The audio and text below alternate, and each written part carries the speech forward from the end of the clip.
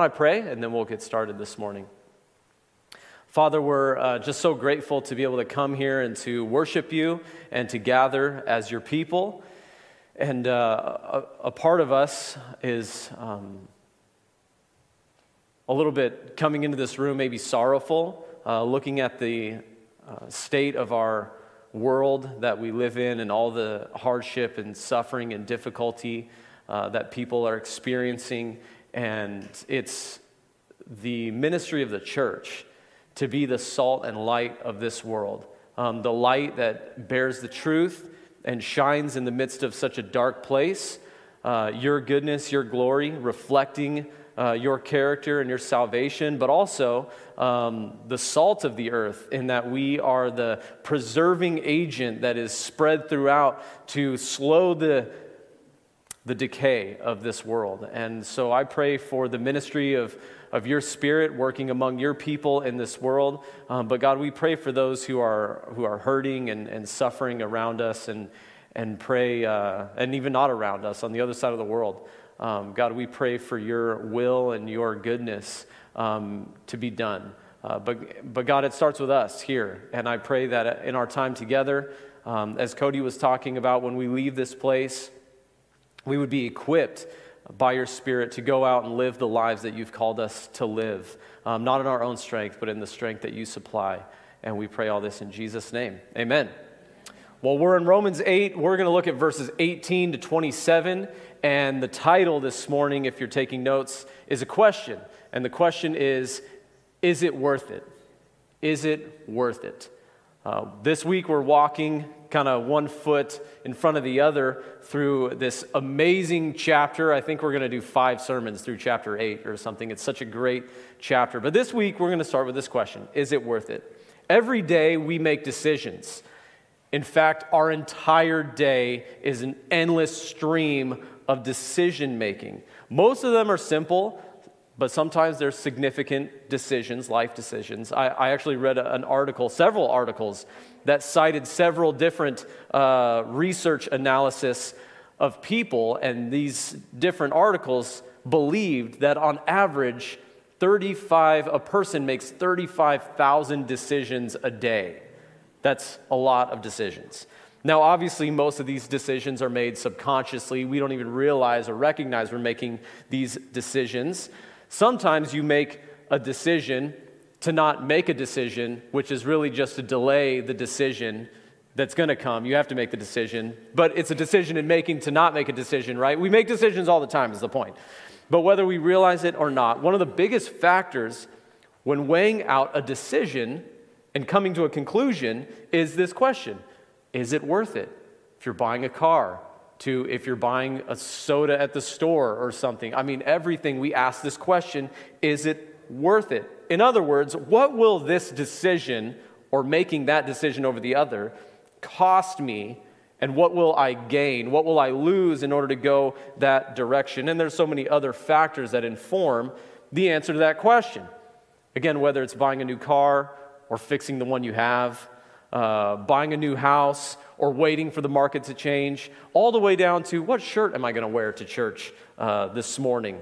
Or what am I going to order for lunch? I mean, all these are decisions that we make, and a lot of it is based on this question: is it worth it? What's this going to cost me? Well, when it comes to our Christian faith and being a disciple of Jesus, there are many points in a believer's life where they may ask this question: is it worth it?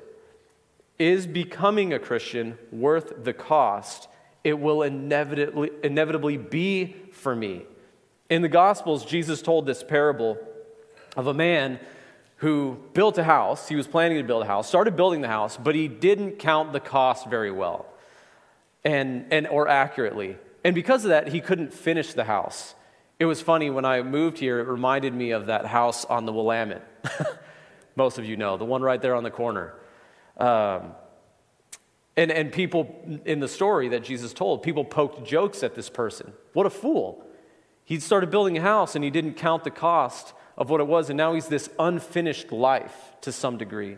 Similarly, Jesus talked about how, in that same story, no military general marches onto the field of battle without counting the cost. What's it worth to go to the front lines? How many soldiers am I going to lose? What's the cost to my own personal leadership as a military general? Again, Jesus is saying all of these things, and sometimes many factors. In fact, people, when becoming a Christian, they think about this question: what is it going to cost me if I give up my old life, my old friends, my job? What is it going to cost me in becoming a Christian? And sometimes people are told that if they become a Christian, everything will work itself out, which on some level is true. But they walk away from that message thinking that if they become a Christian, they won't have any hardship or sufferings. The cost really is nothing.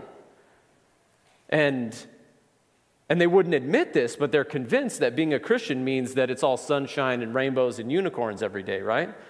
So they make a decision for Jesus in that moment, because when they consider the cost of following Jesus, they think, well, there's not really a cost. I'm not going to lose anything in following Jesus, and all I can do really is gain. And you know what happens to people like that? They walk away.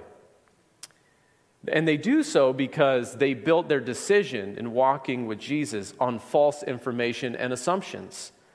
Jesus talked about this in another parable, often referred to as the seed and the sower. And he talks about this seed of God's word that's thrown out among different types of soil. One or two of them are rocky soil and then thorny soil, or where there's a lot of weeds. And he relates this to the human heart. So that's rocky hearts and hearts that are filled with thorns. And in both cases, he says the people received the word, the gospel, with joy, instantly, immediately. They're like, yes, give me Jesus. It sprouted up quickly, showing early signs of spiritual life and conversion. But in a short time, we're calling it quits because, as Jesus said, the love of money and the allure of the world, and because of trials and sufferings, when they came, both as a natural part of life in a fallen world, but also because now we're Christians and we're going to have extra suffering and hardship in a different way, they say, whoa, I didn't sign up for this. When you first sold me the car, when you first talked to me about this Jesus guy, I didn't think it was going to cost me that much. And so they're like, this isn't worth it. I'm getting out of this. So my question to you this morning is this: is it worth it? Is it worth it? And I know most of you. And I know that most of you would say with an enthusiastic yes. It is so worth it. But maybe you're going through a situation, or you just recently went through a situation, or you're about to go into a situation where you think, is it worth it? And don't be naive in thinking that even the strongest Christian asks that question. Is it worth it? Maybe the gravitational pull of the world is pulling you down, and the burden is so strong, whether it's work or relationships or anything like that, and you're saying, man, I don't know if I can continue to walk with Jesus in this way. I don't know if the cost to gain ratio works out in my favor. So the question this morning, our question of is it worth it, comes from Paul's statement here in Romans 18. And we're going to hear right away his answer to the question, along with his thoughts as to why he thinks so. Let's look at just verse 18. Paul writes, "For I consider that the sufferings of this present time aren't worth comparing with the glory that is to be revealed to us."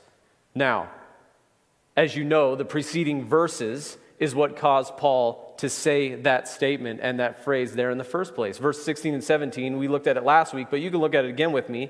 He says, "The Spirit himself bears witness with our spirit that we are children of God." Great news. "And if children, then we're heirs, heirs of God, fellow heirs with Christ." Great news, provided we suffer with him in order that we may also be glorified with him. Whoa, that's interesting news. So there's a cost to this following Jesus thing? We learned last week about several of the wonderful benefits of being a Christian. We're adopted into the family of God. We're called sons, daughters, children of God. We are heirs of God, co-heirs with Christ. We're indwelt by the Holy Spirit. Literally, God's presence is with us 24/7 every single day. He leads us. He seals us, or he is the seal of our adoption, the proof that we are children of God. He enables us to cry out tenderly to God, who is tender toward us. The words Abba, Father. And this is a witness that we are truly children of God, an assurance that we are truly saved. All of this is really great news, right? Sounds wonderful, sounds amazing. These are evidences that we are truly saved. It's that last piece of evidence, right, that we struggle with. The part where he says, provided we also understand there will be suffering. As he suffered for us, we will suffer with him in this life, but we will be glorified with him. So it's not only suffering. The suffering is not the end. It may be a means to the end. Did you notice what he did there? He gives the readers all this good news, all the positives of being a Christian and a child of God that has been given to us by God's grace through the work of Christ and the ministry of the Spirit. However, receiving this free gift of grace also means it means we have to set other things aside. It means we're going to experience things that we didn't think we signed up for. And I love that because I think a lot of times when you hear gospel presentations, it's all roses, right? Jesus, he'll give you peace, he'll give you joy, he'll give you hope, and he'll give you all of these things. But I love Paul because he'll be honest with you at the same time and say, but it ain't going to be easy following Jesus. It doesn't mean it's all rainbows and unicorns. There will be suffering, there will be hardship. But that's why he says there, he gives all of this good news and then the suffering. He says, listen, all of this is yours. The glory of God, the glories of heaven, sonship, adoption, intimacy with God. It's all yours, assuming that you endure hostility and suffering in this present age with Christ and for Christ. And at the end of verse 17, if we just paused there and didn't continue on into 18 like we're doing this week, like we did last week, a person reading that, if they just stopped at verse 17, may be thinking, is suffering in the name of Jesus really worth it? Is enduring through the endless hardships of this life in a fallen world worth it? Is not being included at the table of secular culture and society, is that worth it? Because, friends, gone are the days when Christians are accepted in secular culture. There maybe was a time when it was okay to be a Christian, maybe even beneficial to be a Christian here in this country. But it's, as you all know, I'm not speaking, untruths to you. You see it yourself. Is not being included by friends, gossiped about, slandered in the community. Is all of that worth it in the end? Really, this is the question. If I lost everything I hold dear and can't imagine life without, would I still be able to say, as Job did, when he literally lost everything, the Lord gives and the Lord takes away, blessed be the name of the Lord? He thought it was really worth it. So it's this tension in decision-making that caused Paul to immediately pour cold water on that rising temperature in this question in the room of verse 18. And his immediate response is, I'll tell you what I think about it. Is it worth it? Oh, it's worth it.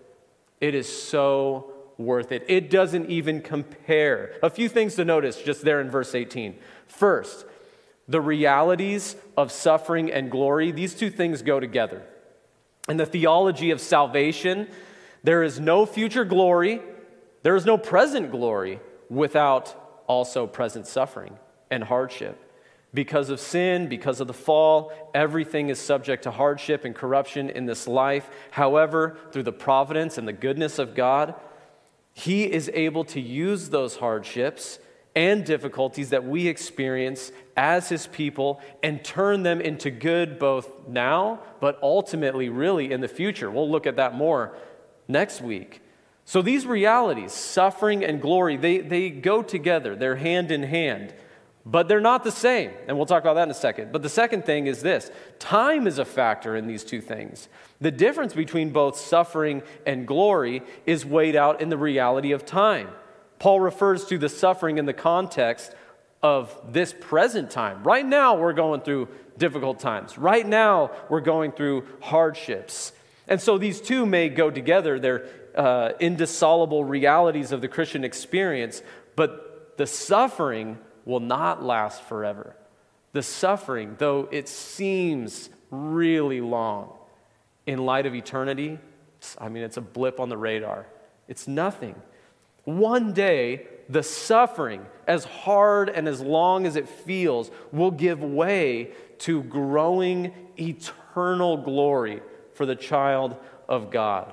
That's the second thing. The third thing, he says, suffering and glory, they go together. Glory will inevitably overwhelm the suffering of this present life, but there really is no comparison in regard to the quality of it. Suffering may be really hard, the quality of that suffering, but the quality of our glory that we will receive, that day that we are with God, that our redemption is complete, it doesn't compare to the glory that is in store for us at the end of this age or the end of our lives on this earth, whichever comes first. Friends, think about it this way. What is the absolutely worst thing that can happen to a person? What's the absolute worst thing that could happen to them? I think most people would respond by saying, well, I could die. That's the worst thing. Okay.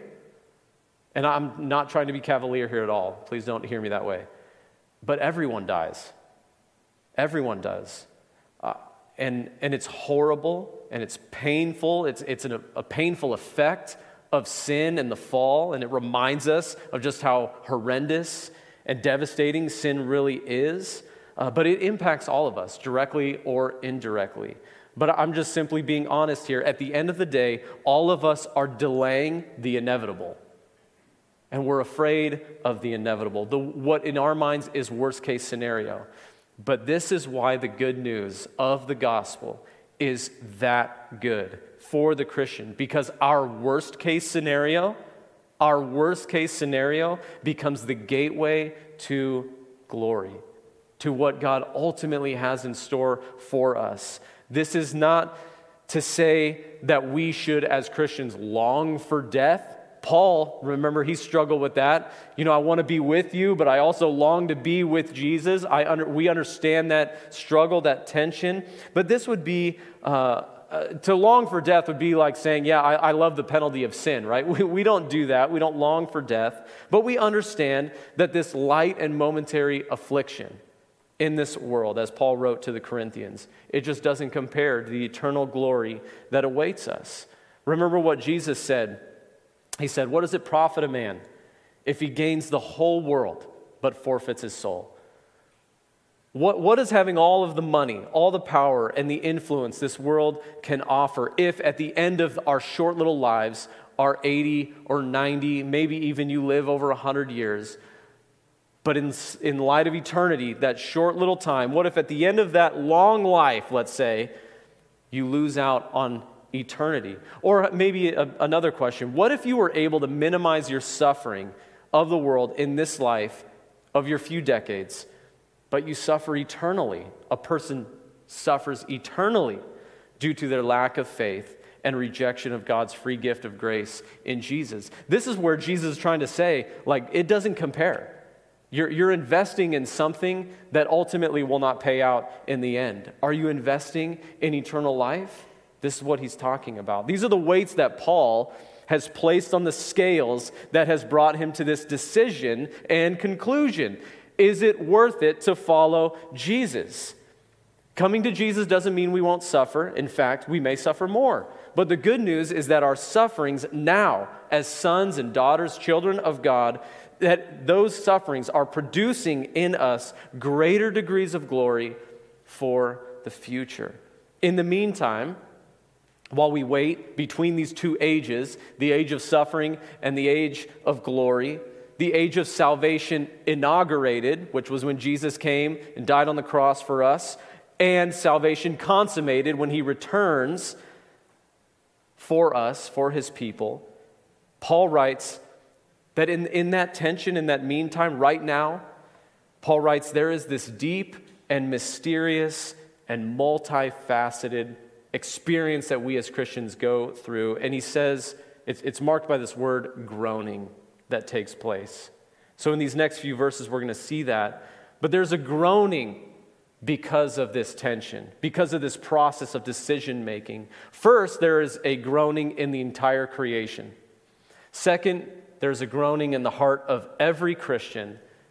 and the entire church throughout the ages, and even, thirdly, in the Holy Spirit himself. There are these groanings as we suffer in this life. And as we wait for the glory that is to come, there is this unintelligible groaning that is happening all around us, even inside of us. And Paul's going to talk about that here. Let's read verse 19 to 22, where he talks about the groaning of creation.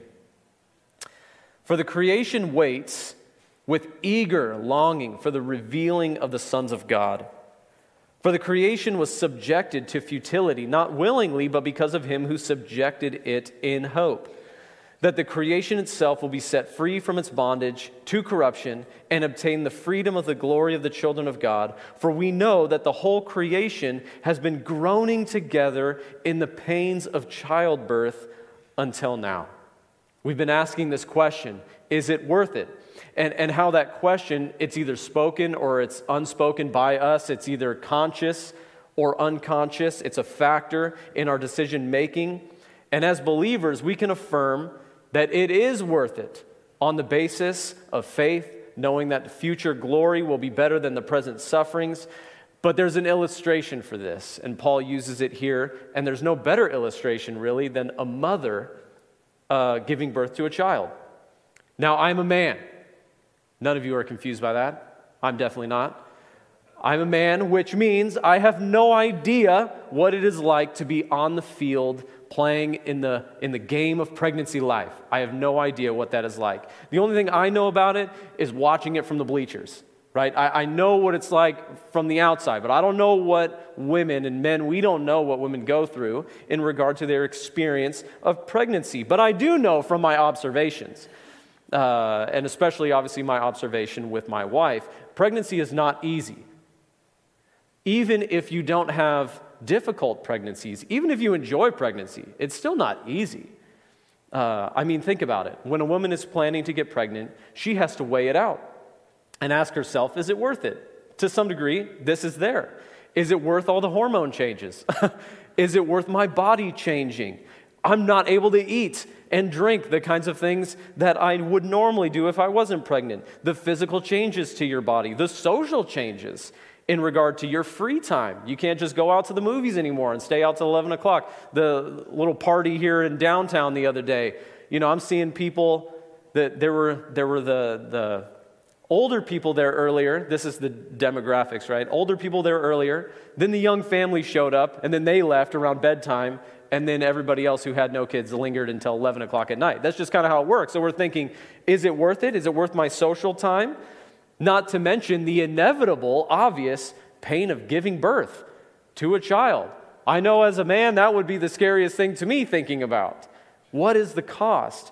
But it is a great illustration because as real and difficult as those costs are, you would have a really hard time finding a mom in the delivery room holding her brand new baby, just going through this intense experience of giving birth, and go up to her and ask her, is it worth it? No woman would say in that moment, yeah, this wasn't worth it.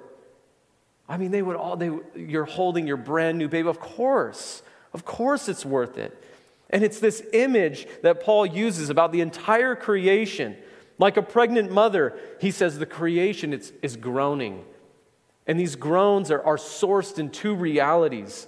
The first reality is the pain of fallenness. When Adam sinned, we are told in the account in Genesis that God, he cursed the ground because of Adam's sin. Adam, the one who was responsible, he was a steward, a vice-regent over the earth. Instead of doing what he was supposed to do and care for the earth, he sinned against the earth, and a curse was brought upon it. And ever since then, life on this planet hasn't been what it is supposed to be. Trust me, I'm a firm believer that we as Christians should do all that we can in our efforts with creation care. I totally believe in that. However, I'm also realistic in the sense that this world is broken, and it's always going to be broken because of human sin.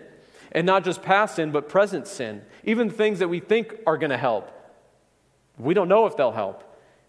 Even the things that we know are hurting, if we take those away, we don't really know.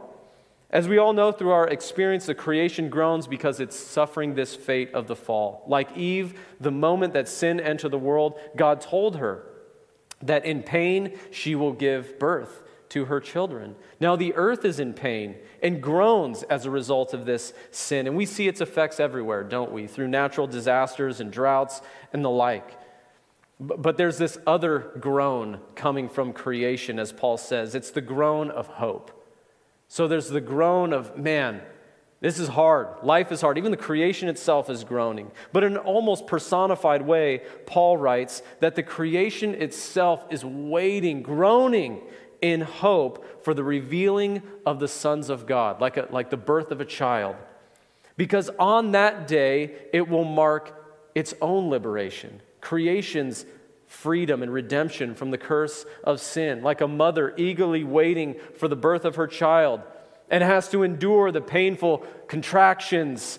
So the earth is contracting as it eagerly waits for the birth of the sons of God at the return of Christ. This is what Paul is telling us. So the creation groans, not just in pain, but also in hope of the glory that it too will receive at the final consummation of Jesus' salvation. Salvation, I think as Christians, we often think salvation, it's all about God's people. But salvation is so much bigger than that. Read the book of Revelation. It's so much bigger. It is a cosmic redemption when God will recreate a new heavens and a new earth, and all things will be made new. But until then, the creation groans.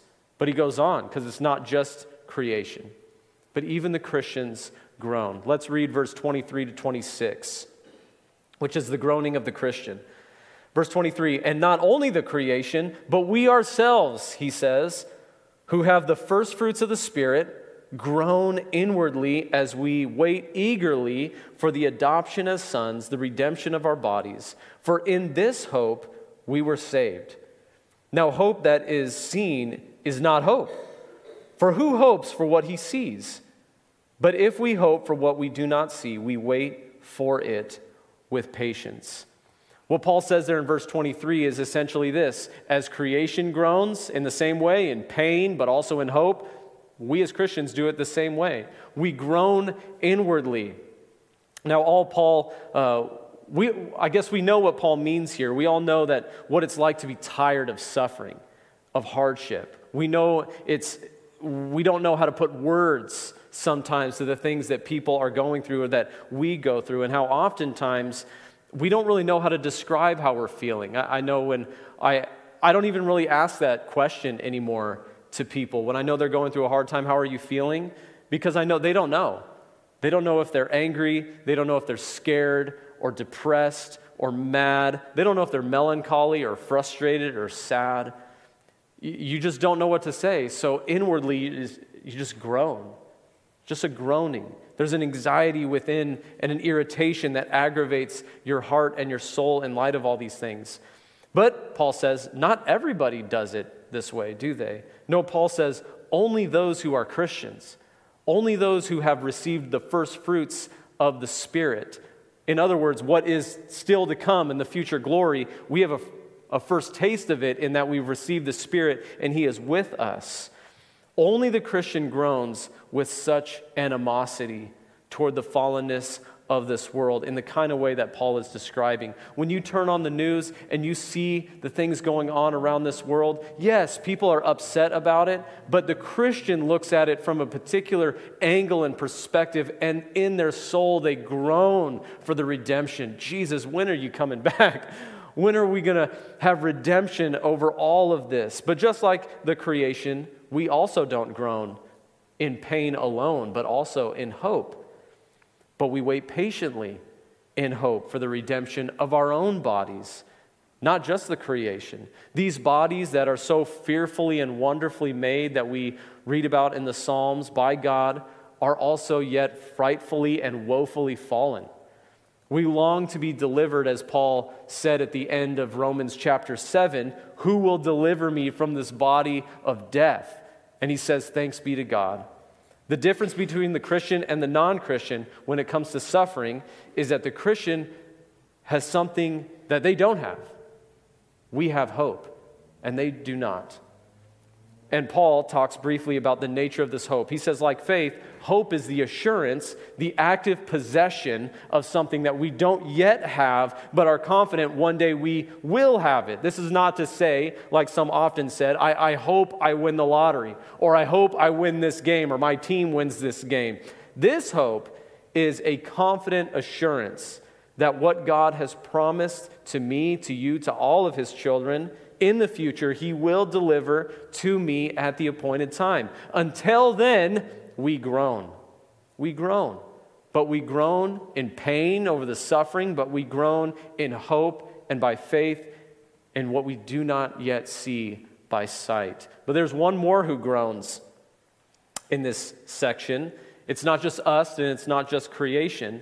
And to be honest, this just amazes me to consider that as the creation groans, and as the Christian groans, so groans the Holy Spirit.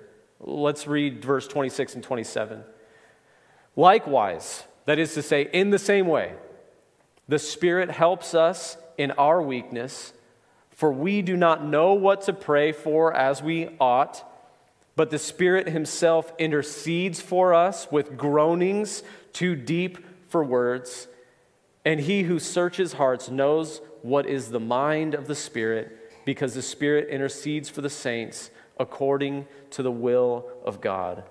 I find this fascinating to know that as the creation is groaning, that's fascinating enough, but the Christian is groaning over the effects of sin and in hope of future redemption, so does the Spirit of God. It's not like God is detached from us as he sees and looks out and sees the suffering and the hardship that we're all going through. It's not like he's aloof from all of that and doesn't experience that. No, he suffers with us. I think it's good to remember that God didn't just suffer for you in the past in Christ on the cross 2,000 years ago, though he definitely did that. But through the ministry and work of the Holy Spirit, God still suffers with us and for us in hope of that future redemption. As the Holy Spirit dwells with us, he also identifies with us in our groanings with groanings of his own. You know, if someone's going through a hardship, people often walk up and say, "Oh, I totally understand what you're going through." No, they don't. You don't understand. I don't understand what people are going through. But God knows exactly what they're going through because he is inside of them. He says he searches the hearts. He searches the hearts. Paul writes that the Spirit bears witness with our spirit in the last section that we are truly children of God when we both cry out, "Abba, Father." And here we see this double witness again, that as we groan inwardly in pain, but also in hope, the Spirit bears witness with our spirit with groans in the same way that are too deep for words. Now, this is not to say, I think some Christians interpret this way to think that the Spirit has this like hyper-spiritual language or something like that, and only the hyper-spiritual can really tap in and understand that. That's not what he's saying. All he's saying is that sometimes the groaning is there inside every human being, and we don't know how to put words to it. And after so much hardship and suffering, weakness can start to set in, and we're at a loss for words, right? We don't even know what else to say. We don't even know what to pray. And Paul reassures us that even in those moments when we are at our weakest point and we can't even muster up the energy or the words to pray effectively, the Spirit, Paul says, don't worry, he'll step in. He'll intercede for you with groanings of his own that you don't even understand, you can't comprehend. Isn't that a fascinating thought? Now, why is it, here's a question, why is it that we often get to this point that we don't know what to pray? I know you've been to that point. I know I've been to that point where you're going through a situation and you're like, I don't even know what to pray in this context. To answer that question, John Stott in his commentary comes to this conclusion. Perhaps we don't know what to say because we're unsure whether to pray for deliverance from our sufferings or whether we should pray for strength to endure them, right? We have this tension. I don't know. I don't know whether to understand like God wants you to stay in this situation and learn and lean into his grace like Paul prayed with that thorn in his flesh, or should I pray for deliverance and that I could be delivered from this job or be delivered from this relationship or whatever it is. But here's the good news that Paul is telling us, is even when we don't know what to pray in our ignorance, even when we can't pray due to our weakness, I don't even have the energy. Even when we can't put words to our emotions or feelings to describe what's going on and go to God with those things or talk to other people, Paul says, listen, the Holy Spirit will step in even when you're at your weakest moment. And he is able to pray far more effectively than we can in those moments because he is able to, A, search the heart and the intent of the mind of our own spirit. What he's saying is he knows you better than you know you. He knows you. And B, because he also knows the heart and mind of God. And because of that, because he knows us so well, and because he knows God so well, because he is God, he knows our needs, and he knows the power and care of God to meet those needs, and he intercedes for us according to the will of God and fulfills those requests. The encouragement that Paul is giving us is this: as we groan, the Spirit groans as well. And when we groan because we have no idea what else to do as we wait for our redemption, the Spirit knows what to do. He knows what to do on our behalf. Even when you're at your weakest point, you are never alone. You are never without hope. You are never really without words, because the Spirit will give you words. He will intercede for you in prayer. So let me ask this question again as we close. Is it worth it? Is choosing to place your faith in Christ as your only hope in life and death, is it worth it?